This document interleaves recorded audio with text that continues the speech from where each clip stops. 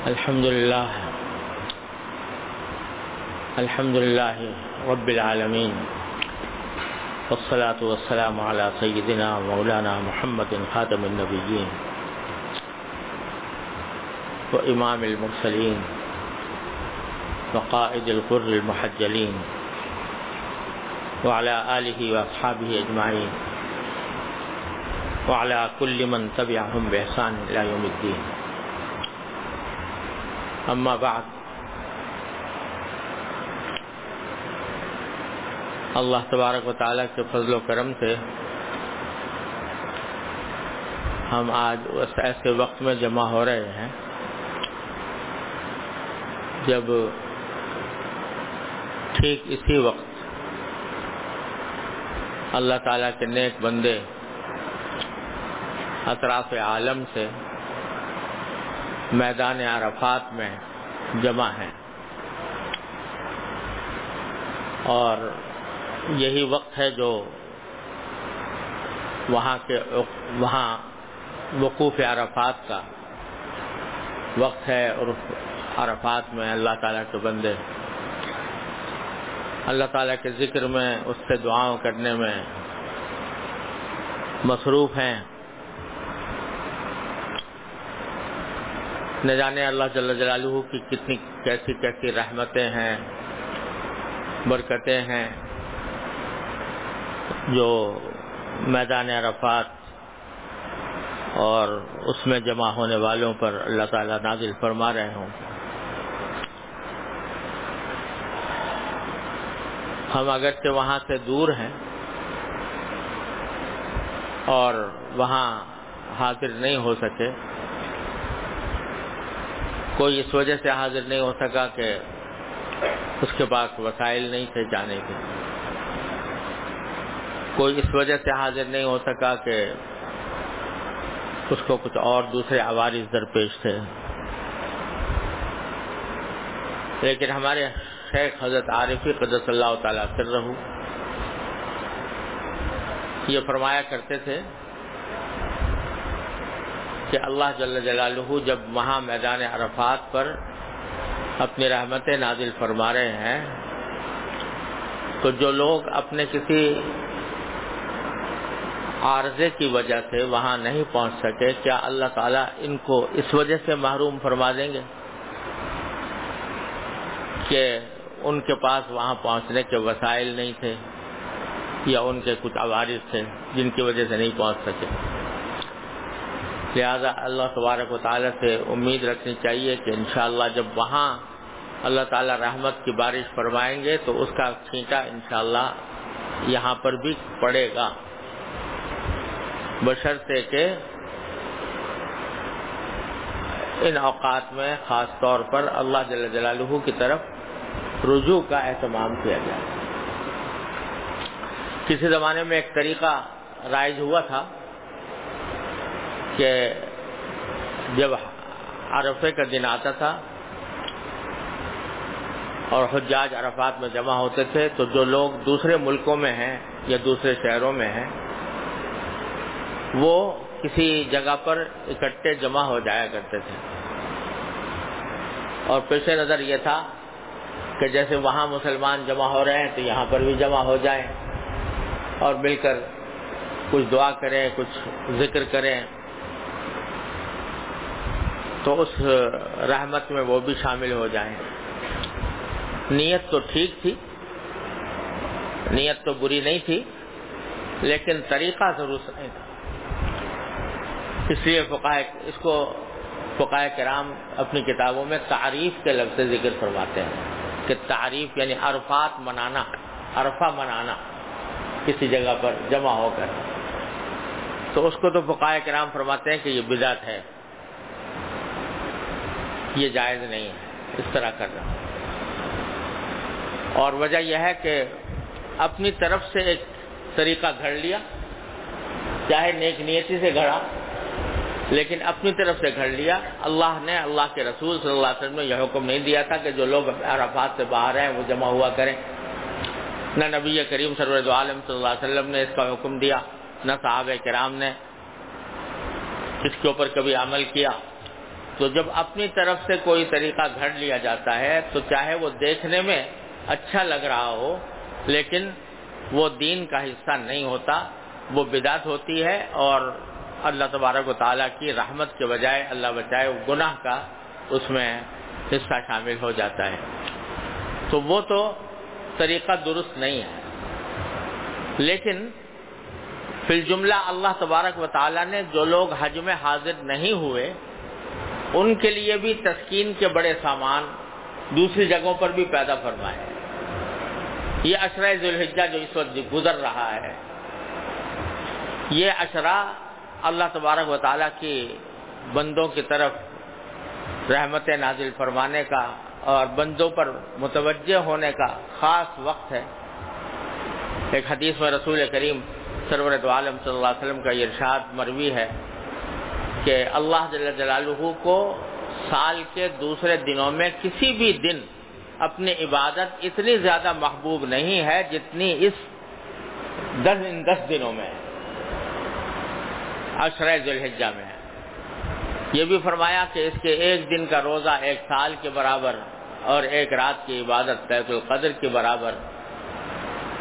تو اللہ تبارک و تعالیٰ نے ہماری تسلی کے لیے جو وہاں پر نہیں پہنچ سکے یہ اعلان فرما دیا کہ کم از کم تم وہاں نہیں پہنچ سکے لیکن یہاں پر رہتے ہوئے ان 10 دنوں میں اپنے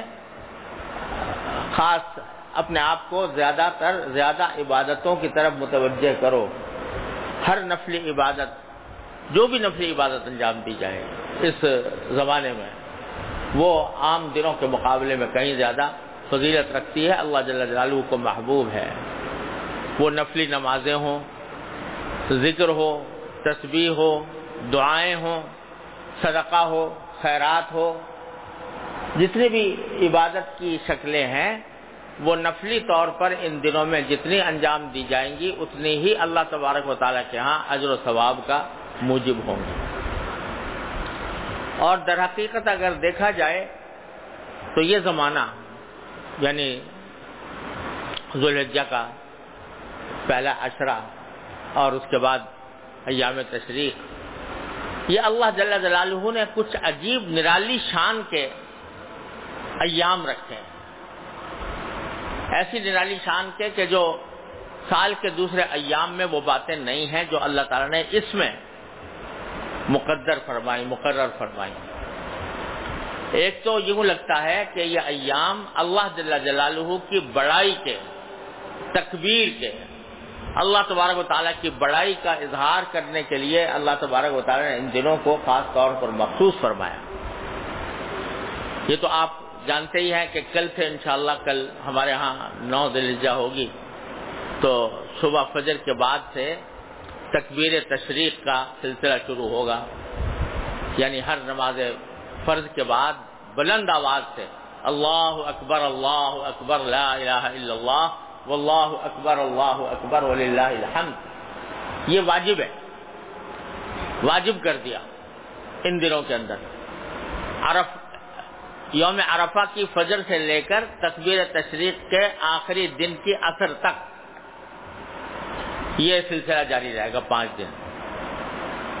تو واجب کر دیا کہ ہر نماز کے بعد بلند آواز سے اللہ اکبر لا الہ الا اللہ واللہ اکبر وللہ الحمد۔ اور عام طور سے عبادتوں میں اور ذکر میں اس بات کو فضیلت دی گئی ہے کہ آہستہ ہو، ذکر خفی، دل اپنی زبان سے ہو، دوسرے کی تک آواز نہ پہنچے، عام طور سے ذکر میں افضل یہی ہے۔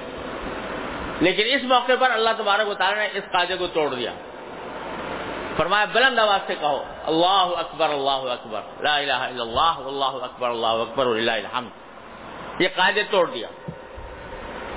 تو اللہ تبارک و تعالیٰ نے اس زمانے ایسا مقرر کیا جس میں عام دنوں کے قاعدے اللہ تعالیٰ نے توڑے ہیں۔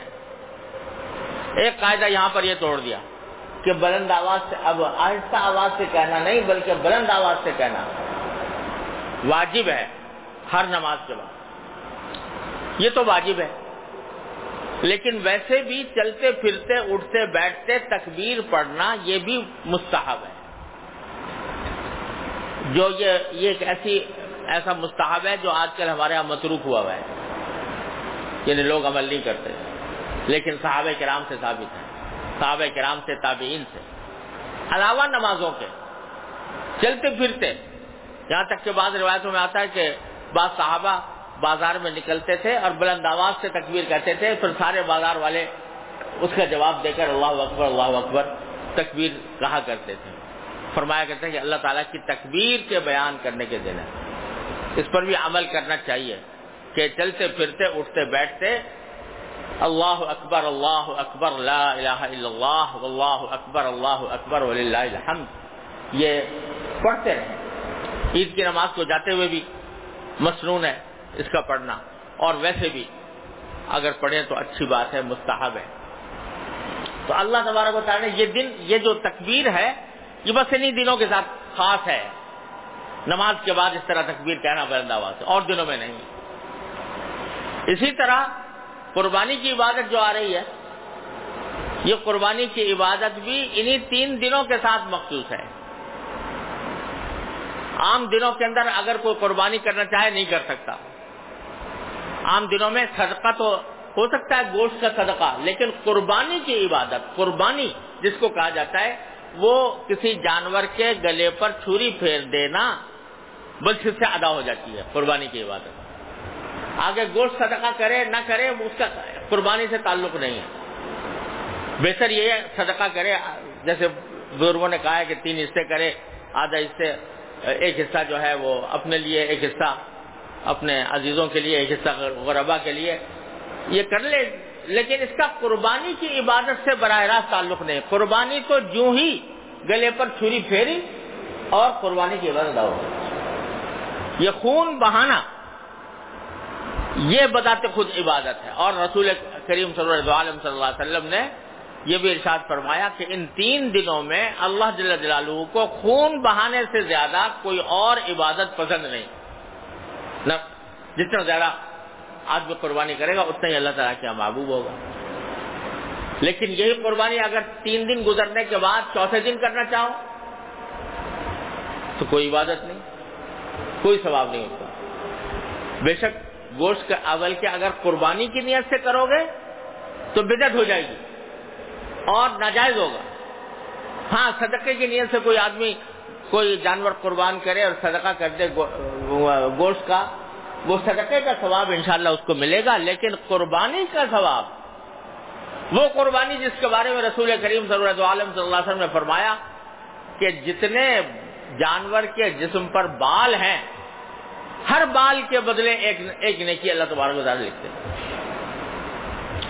صحابہ کرام نے پوچھا یا رسول اللہ، وہ جو دمبا ہوتا ہے، مینڈا ہوتا ہے، اس کے اوپر تو صوف ہوتا ہے، یعنی اون ہوتا ہے، تو فرمایا کہ ہر اون کے ہر بال کے اندر کے وضو بھی اللہ تعالیٰ ایک حسنہ لکھتے ہیں، گن کے دیکھو کتنے ہوئے، گنتی نہیں ہو سکتی، اتنا اللہ تعالیٰ نے اس کو ثواب کا سبب بنا دیا۔ اور یہی کام اگر 3 دن گزرنے کے بعد کرو، آج کر لو، جانور لوگوں نے خریدے ہوئے، آج اگر قربانی کریں گے کوئی نہ صرف یہ کہ ثواب نہیں بلکہ قربانی کی نیت سے اگر کرے گا تو گناہ ہوگا، اس واسطے کہ اللہ نے مقرر ہی نہیں کیا اس کو قربانی، یہ دن کو قربانی کے لیے مقرر کیا ہی نہیں۔ تو اللہ تبارک و تعالیٰ نے ان ایام کو خاص کر لیا ہے، ان دنوں کو، کہ یہ دن ہم نے مقرر کر دیے اس کام کے لیے، بس اس میں کرنا ہے، اس سے آگے پیچھے نہیں کرنا۔ اور حج کی عبادت ہے، وہ بھی انہی دنوں میں ہے۔ اگر آج تو ساری 25-30 لاکھ یا اس سے بھی زیادہ لوگ میدان عرفات میں ماشاءاللہ جمع ہیں، اللہ تعالیٰ ان کو عافیت سے رکھے، ان کی دعائیں قبول فرمائے، ان کی عبادتیں قبول فرمائے، ان کو حج مبرور عطا فرمائے، ان کی دعائیں ہمارے حق میں بھی اللہ تعالیٰ قبول فرمائے۔ آج تو جمع ہیں، لیکن ایک دن کے بعد اگلے دن چلے جائیں، بھئی آج تو ہجوم بہت ہے، وہاں پر تل دھرنے کی جگہ نہیں ہے، آج کے بجائے کل چلے جائیں۔ یہاں تو آج کے دن تو یہ عبادت میدان عرفات کی ایسی ہے کہ اگر آدمی سوتے ہوئے بھی گزر گیا، فقہاء کرام نے فرمایا کہ عرفات کے میدان سے اگر کوئی شخص کسی سواری پر سوار ہو کر اس طرح نکل جائے ایک لمحے میں اور سوتے ہوئے تو بھی حج ہو گیا اس کا.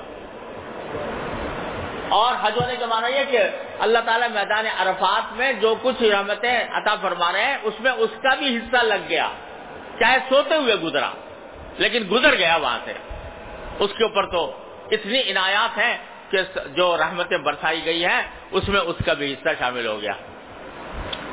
اور اگلے دن کوئی جا کے سارے دن اعتکاف کر لے, وہاں جبل رحمت پہ چڑھ کے بیٹھ جائے یا کھڑا ہو جائے, سارا دن کھڑا رہے اور وہاں جا کے وقوف بھی کرے اور عبادت بھی کرے اور ذکر بھی کرے, کچھ بھی نہیں.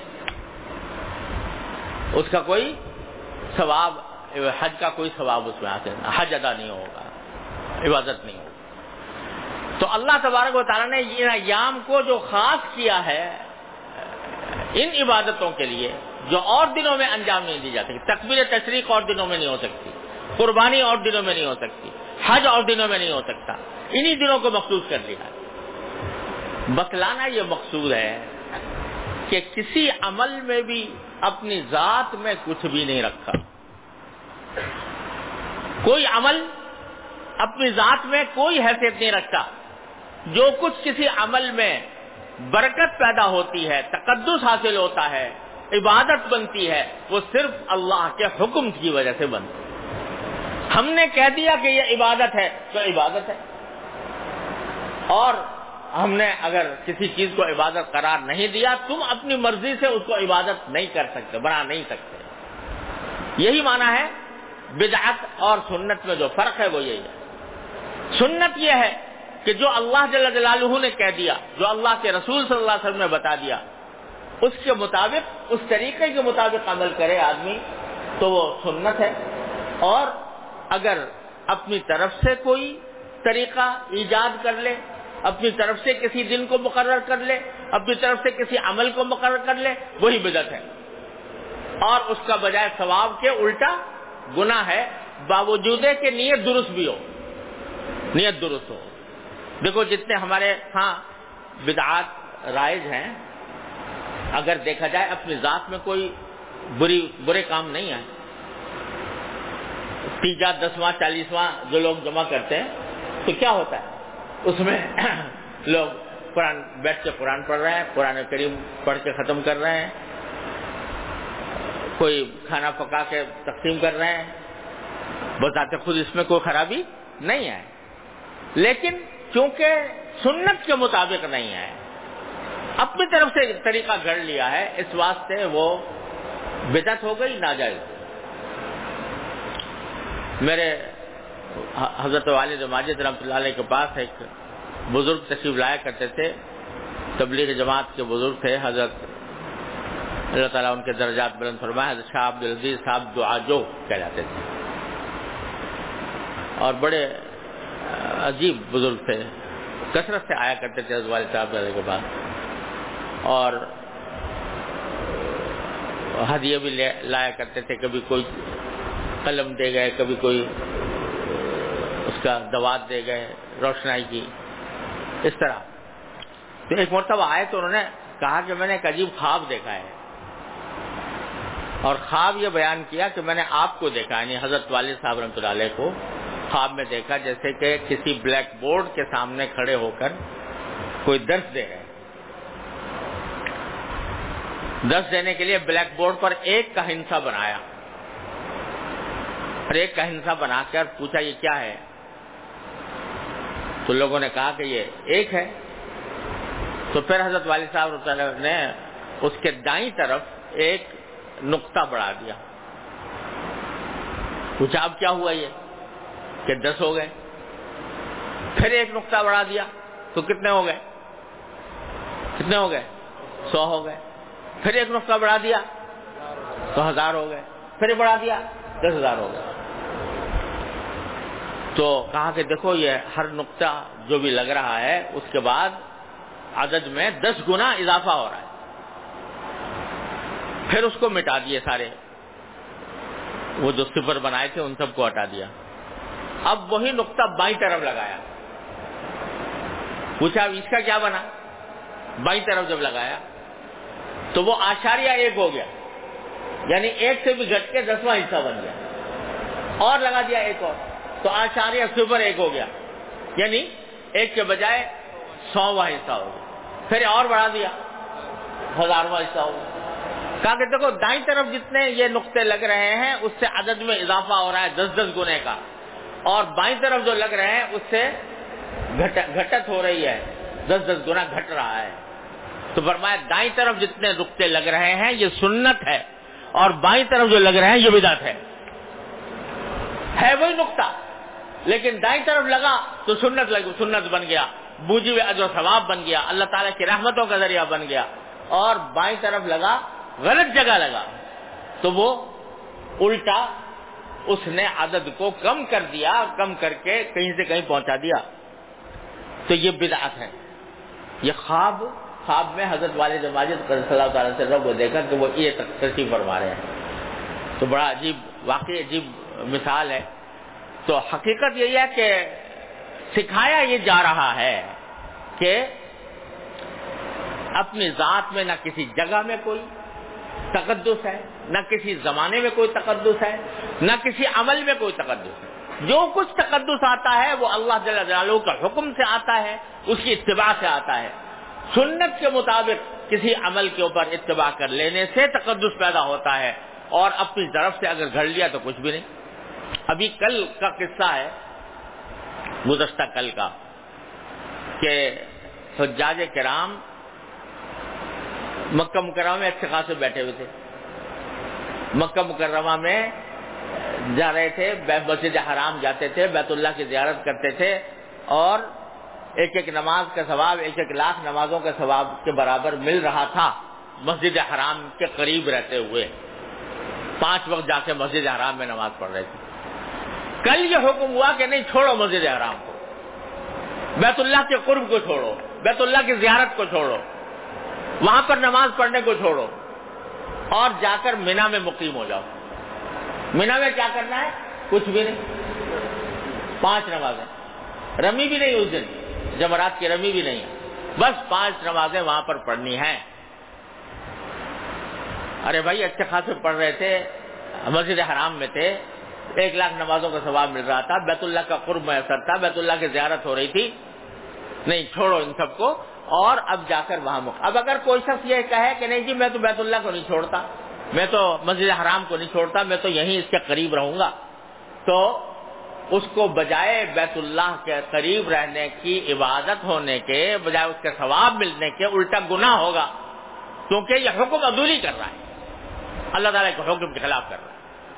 تو قدم قدم پر اللہ تبارک و تعالیٰ آج کے دنوں میں ہمیں یہ سبق دے رہے ہیں کہ کسی بھی زمانے میں، کسی بھی مکان میں، کسی بھی عمل میں، کسی بھی عبادت میں اپنی ذات کے اندر کوئی تقدس نہیں رکھا، وہ صرف ہمارے حکم کا تابع بننا، یہ ہے اصل مقصد۔ چنانچہ جب قربانی کریں گے، گلے پہ چھری پھیریں گے، تو کیا فرمایا، کیا کہو گلے پہ چھری پھیرتے وقت؟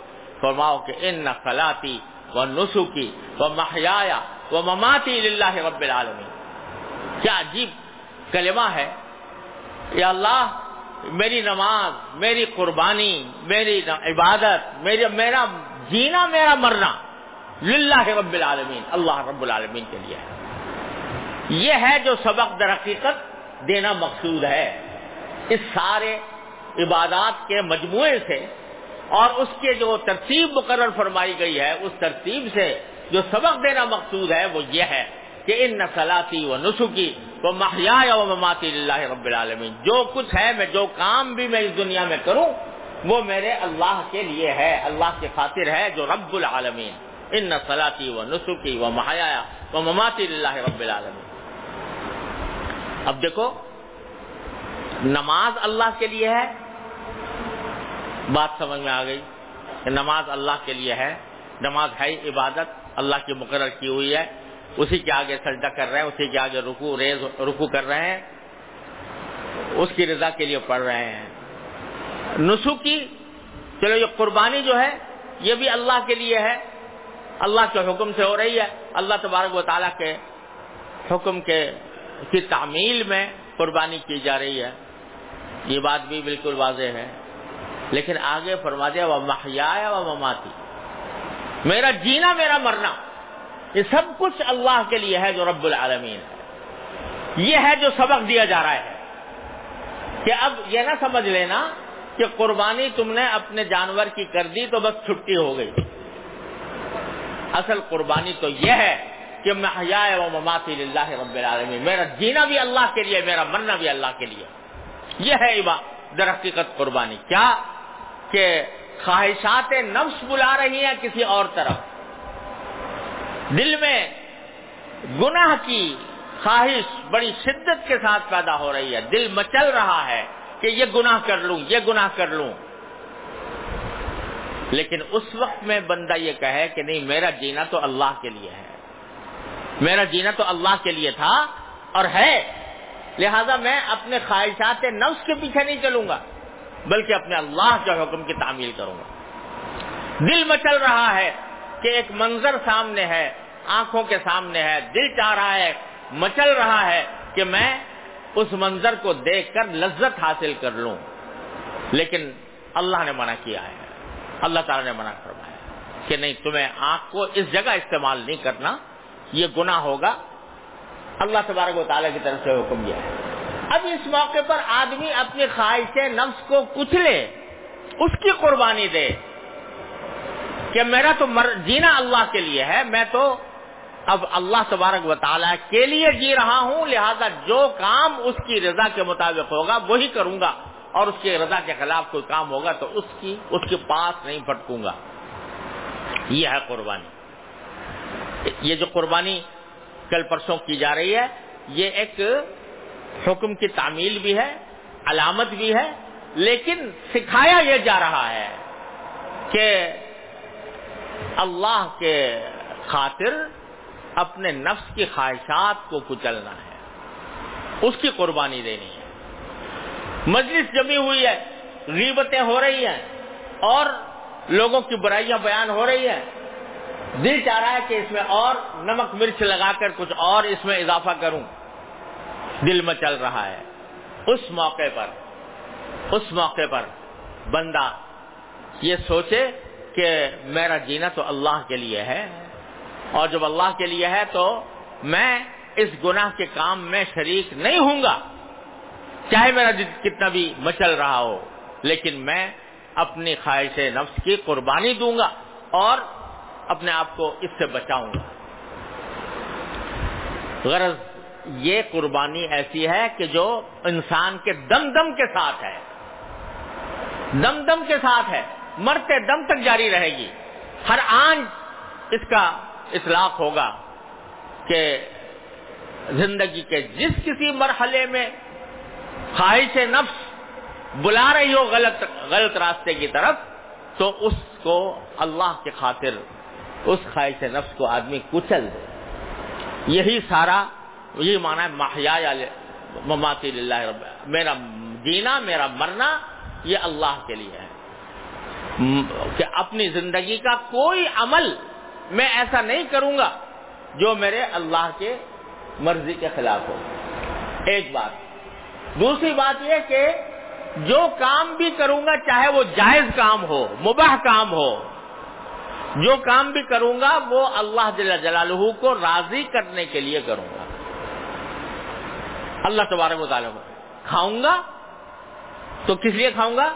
کہ اللہ نے میرے نفس کا حق رکھا ہے میرے اوپر، اس لیے کھاؤں گا کہ میں اللہ تعالیٰ کی اس نعمت کو نعمت سمجھ کر اس پر شکر ادا کروں، شکر ادا کر کے کھاؤں، اور نبی کریم سرور دو عالم صلی اللہ علیہ وسلم کے ارشاد پر عمل کروں کہ آپ نے فرمایا کہ طاعم الشاکر بمنزلۃ الصائم الصابر، جو کھائے اور شکر ادا کرے وہ ثواب میں ایسا ہے جیسے کوئی روزہ رکھے اور صبر کرے. تو کھانا کھاؤں گا تو اس لیے کھاؤں گا، سوؤں گا تو اس لیے سوؤں گا کہ میرے بدن کو تقویت حاصل ہو اور اس کو نشاط پیدا ہو، اس نشاط کو اللہ تعالیٰ کی مرضیات میں استعمال کروں. گھر میں جاؤں گا تو گھر والوں کے ساتھ بات چیت اور گھر والوں کے ساتھ یہاں تک کہ ہنسی مذاق بھی وہ در حقیقت اس لیے کروں گا کہ یہ سنت ہے نبی کریم سرور دو عالم صلی اللہ علیہ وسلم کی، آپ کی سنت کی اتباع میں کروں گا. یہ ہے محیا و مماتی للہ رب العالمین. کوئی کام کسی کو ہدیہ دوں گا تو اس لیے نہیں دوں گا کہ میرا وہ نام روشن ہو یا میری شہرت ہو جائے کہ اس نے اتنا بڑا ہدیہ دیا، یا لوگوں کی تعریف اور توصیف مجھے حاصل ہو، بلکہ اس لیے دوں گا کہ نبی کریم سرور دو عالم صلی اللہ علیہ وسلم نے فرمایا کہ تہادوا تحابوا، کہ آپس میں ایک دوسرے کو ہدیہ دیا کرو، اس سے محبت پیدا ہوگی. یہ رسول کریم سرور دو عالم صلی اللہ علیہ وسلم کی اس تعلیم پر عمل کرنے کے لیے کروں گا. اور علامت اس کی یہ ہے کہ پھر مجھے یہ انتظار نہ ہو کہ دوسرا میرا شکریہ ادا کرے یا دوسرا مجھے بدلہ دے. نہیں، میں نے تو اپنے اللہ کے لیے کیا تھا، اور اللہ کے لیے مجھے کسی کی تعریف توصیف کی بھی پرواہ نہیں تھی، کسی کے شکریہ کی بھی پرواہ نہیں تھی. کوئی مجھے بدلہ دے یا نہ دے، شکر کا کلمہ اس کی زبان پر آئے یا نہ آئے، لیکن میں نے خالص اللہ کے لیے یہ کام کیا. یہ سبق ہے جو در حقیقت دیا جا رہا ہے. ان صلاتی و نسکی و محیای و مماتی للہ رب العالمین. تو جینا بھی میرا اللہ کے لیے، مرنا بھی اللہ کے لیے. مرنا بھی اللہ کے لیے کیسے؟ کہ اپنی طرف سے مجھے کوئی مطالبہ نہیں اللہ میاں سے کب مروں میں. چنانچہ موت کی تمنا کرنا بھی منع، موت کی دعا کرنا بھی منع. میں تو اپنے اللہ کی مرضی کے تابع ہوں. جب تک وہ مجھے زندہ رکھنا چاہے میں راضی ہوں، جب مجھے موت دینا چاہے میں راضی ہوں. چنانچہ دعا جو تلقین فرمائی نبی کریم سرور دو عالم صلی اللہ علیہ وسلم نے وہ یہ کہ اللہم احیینی ما علمت الحیات خیرا لی وتوفنی اذا علمت الوفات خیرا لی. اے اللہ اس وقت تک مجھے زندہ رکھیے جب تک کہ آپ میرے لیے بہتر سمجھتے ہوں، اور جب آپ میرے لیے بہتر سمجھتے ہوں کہ موت آ جائے تو مجھے موت دے دیجئے. فتوفنی الیک غیر مفتون.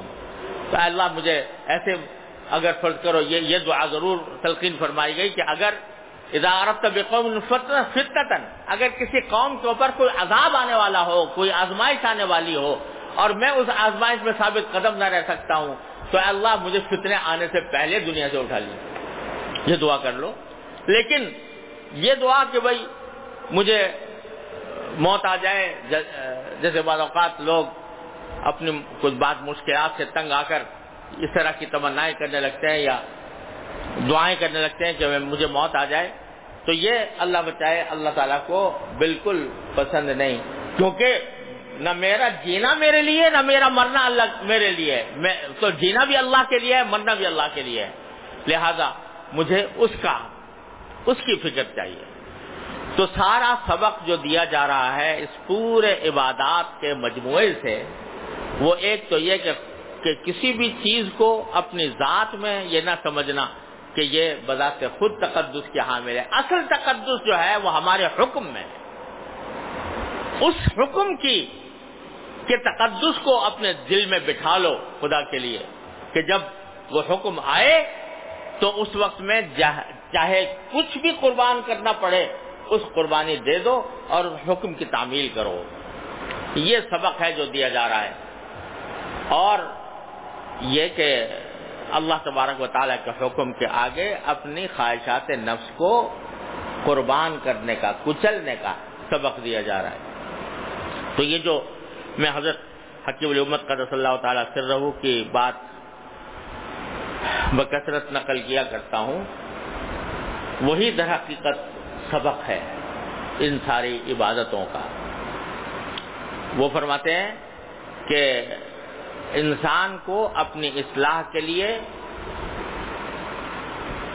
اپنے نفس پر زبردستی کرنی پڑتی. اپنے اوپر زبردستی کیے بغیر اللہ جل جلالہ کی رضا کی منزل حاصل کرنا مشکل ہے. اپنے نفس پر زبردستی کرنی پڑے گی. لوگ کہتے ہیں کہ بھئی فلاں کام مجھ سے نہیں ہوتا. کوئی عبادت ہے جو کرنے کی ہے، نہیں ہوتی. نماز کے لیے نہیں اٹھا جاتا، مثلا نماز کے لیے اٹھنے میں بڑی ہی سخت سستی ہوتی ہے. اجی کیا کریں، بار بار کوشش کی، ارادہ بھی کیا، محنت بھی کی، مگر کیا کریں کہ نماز کے لیے اٹھا نہیں جاتا، سستی ہوتی ہے۔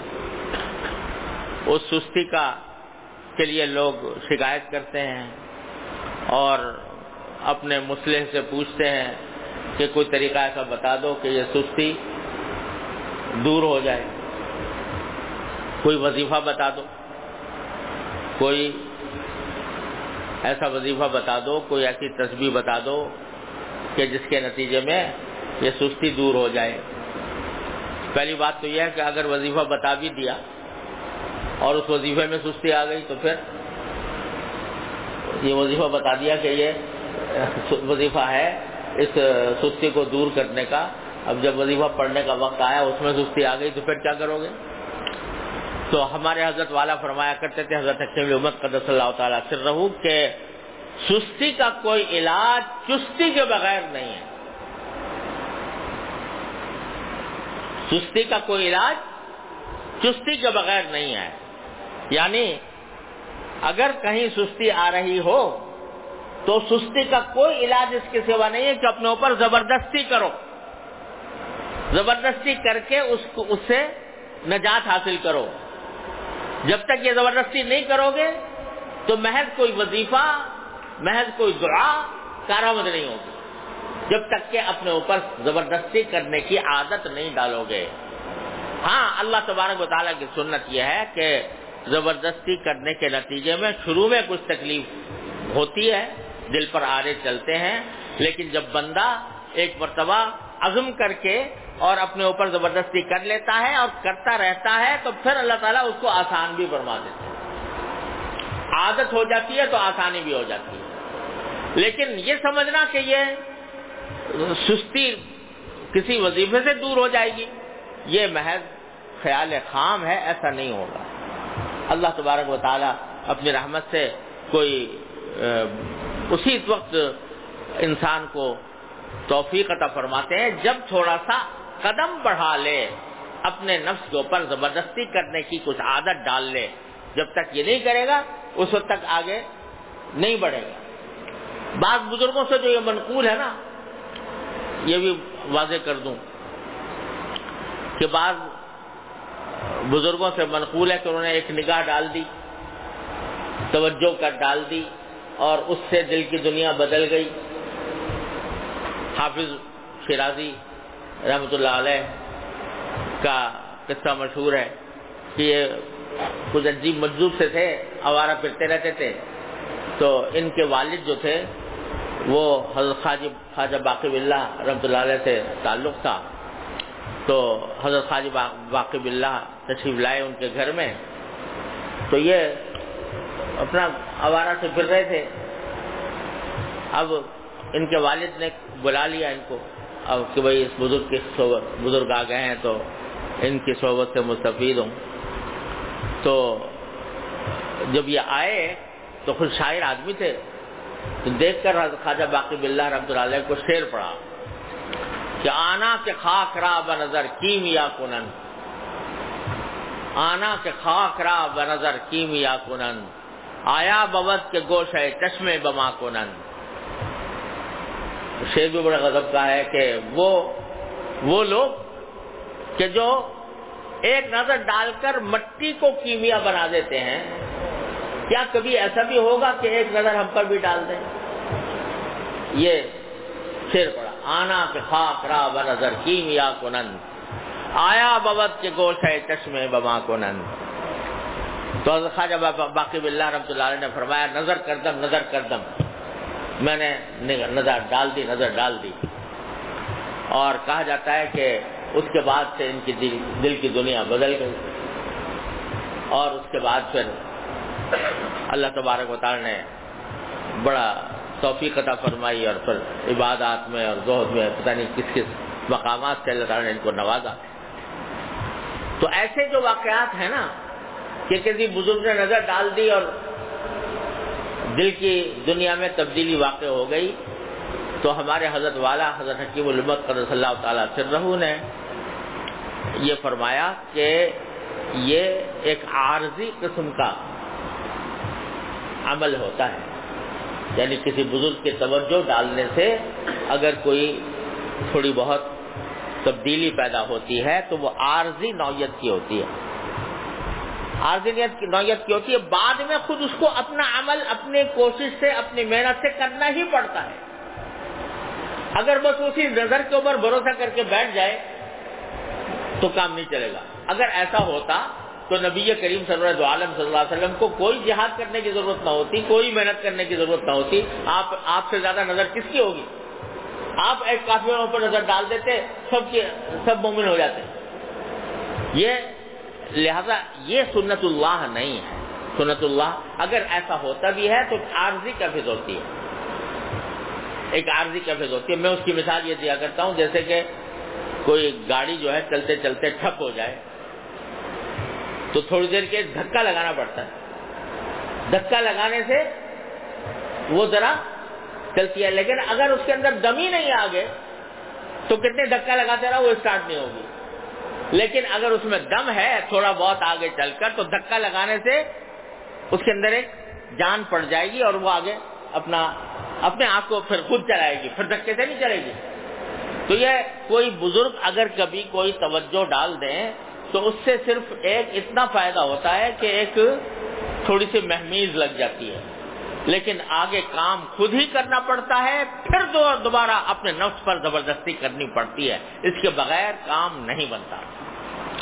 لہذا یہ سبق دل میں بیٹھ جائے، اللہ تعالی ہم سب کے دل میں بٹھا دے کہ سستی کا علاج سوائے اس کے کچھ نہیں ہے کہ سستی کا مقابلہ کرے آدمی، اور مقابلہ کر کے اس کو سستی کو دور کرے۔ اور دنیا کے ہر کام میں بندہ یہی کرتا ہے۔ اگر کہیں ملازم لگ گیا ہے اور وہاں اس کو جانا ہے اپنی ڈیوٹی کے اوپر، اور صبح کو نیند آ رہی ہے، سستی ہو رہی ہے، کیا کرے گا؟ کیونکہ سستی آ رہی ہے لہذا پڑھ کے سو جائے گا اس وقت پر جب کہ اس کو ملازمت پہ جانا ہے، کرے گا؟ بلکہ اس سستی کو لازماً دور کر کے چل کھڑا ہوگا۔ کیوں؟ اس لیے کہ پتا ہے کہ اگر یہ نہیں کروں گا ملازمت جاتی رہے گی۔ وہ ملازمت جس کو پتہ نہیں کتنی سفارشوں سے کتنی محنتوں سے حاصل کیا ہے، اگلے دن مجھے چلتا کر دیں گے کیونکہ میں وقت پر نہیں پہنچا۔ تو جب وہاں کرتے ہو جو کام کہ سستی کا مقابلہ کرتے ہو اللہ تبارک اپنے اس مفاد کی خاطر، تو یہ اللہ کے لیے کرو کہ سستی آ رہی ہے، اٹھا نہیں جا رہا، اور اللہ کا منادی آواز دے رہا ہے، تو اس سستی کا مقابلہ کریں۔ یہ کہو کہ صاحب میرا تو بہت کوشش کی، نظر بہگی جاتی ہے، نظر غلط جگہ پر پڑ جاتی ہے، اور بہت کوشش کی ہے مگر دل ایسا مچلتا ہے، دل کے آگے مجبور ہو جاتا ہوں۔ یہ سب باتیں جو ہیں یہ صرف بہانے ہیں۔ فرض کرو کہ دل تمہارا مچل رہا ہے، ایک ناجائز جگہ پر نگاہ ڈالنے کے لیے دل مچل رہا ہے، ٹھیک اسی وقت جب کہ دل مچل رہا ہے اور نگاہ اٹھانا چاہتے ہو، تمہارا باپ آ کے کھڑا ہو جائے سامنے، تمہارا باپ کھڑا ہو جائے آ کے، پھر اس دل کے مچلنے کا کیا حال ہوگا؟ آج کل مصیبت آ گئی ہے، یہ موبائلوں کے اندر پتہ نہیں کیا کیا کچھ فساد برپا ہوتا ہے، تو آدمی کا دل مچل رہا ہے کہ میں اس میں غلط چیز دیکھ لوں، لیکن ذرا سوچو کہ ٹھیک ہے تنہائی میں دل چاہ رہا ہے دیکھنے کا، اسی وقت میں آ کر تمہارا استاد، تمہارا باپ، تمہاری اولاد، تمہارے گھر والے یہاں پر پہنچ جائیں تو بتاؤ اس دل مچلنے کا کیا کرو گے؟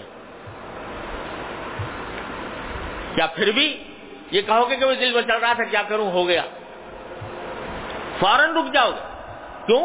اس لیے کہ بدنامی ہوگی، اس لیے کہ لوگ کیا کہیں گے کہ یہ کیا ہو رہا ہے۔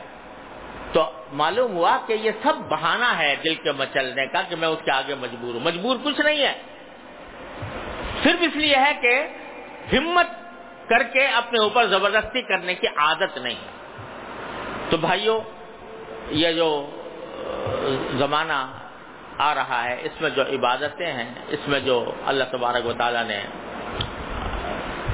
ترتیب رکھی ہے عبادتوں کی، اور یہ سبق دیا ہے کہ ان صلاتی و نسکی و محیای و مماتی للہ رب العالمین. تو یہ بات اپنے ذہن میں ڈال لو، اپنے دلوں میں بٹھا لو. اللہ تبارک و تعالی ہم سب کے دلوں میں بٹھا دے کہ اللہ کے لیے ہے ہمارا جینا مرنا، لہذا اللہ کے لیے کرنے کی خاطر کوئی دل مچلے، سستی ہو، کوئی حال ہو، مگر اللہ کے حکم کے آگے سر جھکاتے ہوئے اپنے ان نفسانی خواہشات کی قربانی دینی ہوگی، ان کو کچلنا ہوگا. کچل کر ہی یہ چیزیں سونا بنیں گی. وہ جو کہہ رہے ہیں خاک را بنظر کیمیا کنن، وہ خاک مٹی اس طرح کیمیا بنتی ہے کہ اس کو کچلا جاتا ہے، اس کو جلایا جاتا ہے، آگ پر تپایا جاتا ہے، تب جا کر کہیں کیمیا بنتی ہے. تو یہ اپنی خواہشات کو جب کچلیں گے اور ان کے اوپر ہتھوڑے چلائیں گے تو ان ہتھوڑے چلانے کے نتیجے میں یقیناً کیمیا بنے گی، اور وہ کیمیا ایسی ہوگی کہ انشاءاللہ اس کے بعد پھر اس کی کسی اور چیز کی حاجت نہ رہے گی. مگر کچلنا ضروری ہے، اس کے بغیر کام نہیں بنے گا. تو یہ جو عام طور سے لوگ شکوے کرتے رہتے ہیں کہ بھائی ہم نے کوشش بہت کی لیکن بنا نہیں، یہ محض بہانہ ہے. کوشش ہی نہیں کی. کوشش کے معنی یہ تھے کہ زبردستی کرتے اپنے اوپر زبردستی کر کے صحیح راستے پر آنے کی کوشش کرتے، گناہوں سے بچتے، اللہ تعالیٰ کے احکام بجا لاتے. یہ سبق اللہ تعالیٰ ہمیں عطا فرما دے. ان دنوں سے اللہ تبارک و تعالیٰ اپنے فضل و کرم سے عطا فرما دے. تو الحمدللہ یہ دن بڑے کامیاب ہیں، بڑے مفید ہیں، اور ان دنوں کا صحیح فائدہ حاصل ہوگا. دعا کر لیجئے کہ اللہ تبارک و تعالیٰ اس مبارک ایام کے ذریعے بڑے ایک ایک لمحہ ان کا قیمتی ہے. اللہ تبارک و تعالیٰ ان ایام کے حقیقی فائدے سے ہم سب کو بہرور فرمائے. اللہم صلی علی سیدنا مولانا محمد وعلی آل سیدنا محمد کما صلیت علی ابراہیم وعلی آل ابراہیم انک حمید مجید. ربنا ظلمنا انفسنا وان لم تغفر لنا وترحمنا لنکونن من الخاسرین. ربنا ظلمنا انفسنا وان لم تغفر لنا وترحمنا لنكونن من الخاسرين. ربنا ظلمنا انفسنا وان لم تغفر لنا وترحمنا لنكونن من الخاسرين. ربنا آتنا في الدنيا حسنة وفي الآخرة حسنة وقنا عذاب النار. یا ارحم الراحمین، یا غیاث المستغیثین، یا امان المستجیرین، یا مجیب دعوت المضطرین، اپنے فضل و کرم اپنے رحمت سے ہمارے تمام گناہوں کو معاف فرما. یا اللہ ہمارے تمام گناہوں کو معاف فرما. یا اللہ ہماری مکمل مغفرت فرما. یا اللہ انہی گھڑیوں میں آپ میدان عرفات میں اپنے نیک بندوں کے اوپر اپنے رحمتوں کی بارش فرما رہے ہیں. یا اللہ یا رحمان یا رحیم یا کریم، ہم اپنے فضل و کرم سے دور ہیں لیکن آپ کے اپنے فضل و کرم کے ہم محتاج بھی ہیں. یا اللہ اس کے خواستگار بھی ہیں.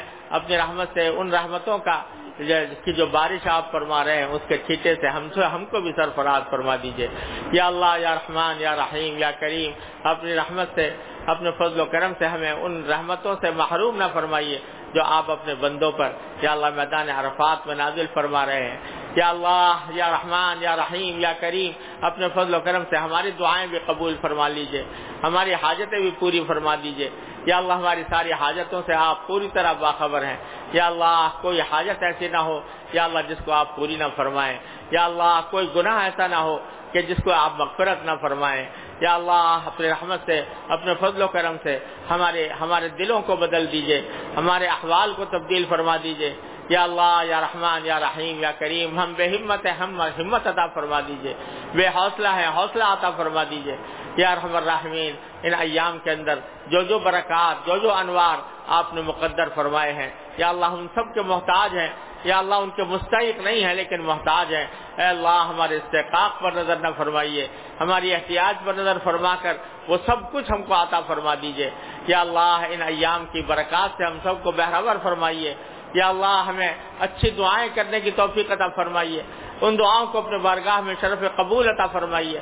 یا اللہ جو عبادتیں آپ نے ان دنوں کے اندر مقدر فرمائی ہیں، اے اللہ اپنے رحمت سے وہ ہمیں انجام دینے کی بھی توفیق عطا فرمائیے، ان میں اخلاص پیدا فرما دیجئے. اور اے اللہ ان کے بہترین ثواب یا اللہ اپنے رحمت سے ہم کو عطا فرمائیے. یا اللہ یا رحمان یا رحیم یا کریم، جو آئندہ آنے والے ایام ہیں ان میں یا اللہ اپنی طرف رجوع کی توفیق عطا فرمائیے، انابت اور اخبات کی توفیق عطا فرمائیے. یا اللہ اپنے ذکر و فکر سے ہمارے قلوب کو آباد اور منور فرما دیجئے. یا اللہ اپنے ذکر و فکر سے ہمارے قلوب کو آباد اور منور فرما دیجئے. یا اللہ ہمیں اپنی رضا کی خاطر یا اللہ اپنی خواہشات کو قربان کرنے کی یا اللہ توفیق عطا فرمائیے، اس کی ہمت عطا فرما دیجئے. یا اللہ اس کی طاقت عطا فرما دیجئے. یا اللہ ہمیں کسی خیر سے محروم نہ فرمائیے. یا اللہ ہمیں کسی خیر سے محروم نہ فرمائیے.